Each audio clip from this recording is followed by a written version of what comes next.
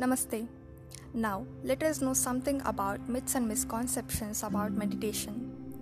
Meditation is not a medicine, it's a tool that connects your brain to your body for better functioning and better coordination. It doesn't matter about your age, the time you give for meditation, whether you meditate individually or in a group. The second thing is, you don't have to keep your brain thoughtless. Instead, you can focus on a sound or even you can focus on your breath. Convince your brain that you are meditating so that it gets stronger. It is there to get distracted while meditating. Most oftenly, your brain will get distracted till the time you are doing meditation. So, it is perfectly fine and it is normal.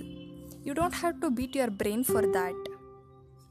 Whenever you are distracted, just bring back your brain and thoughts to the focus. And you have to appreciate yourself that you know you are distracted.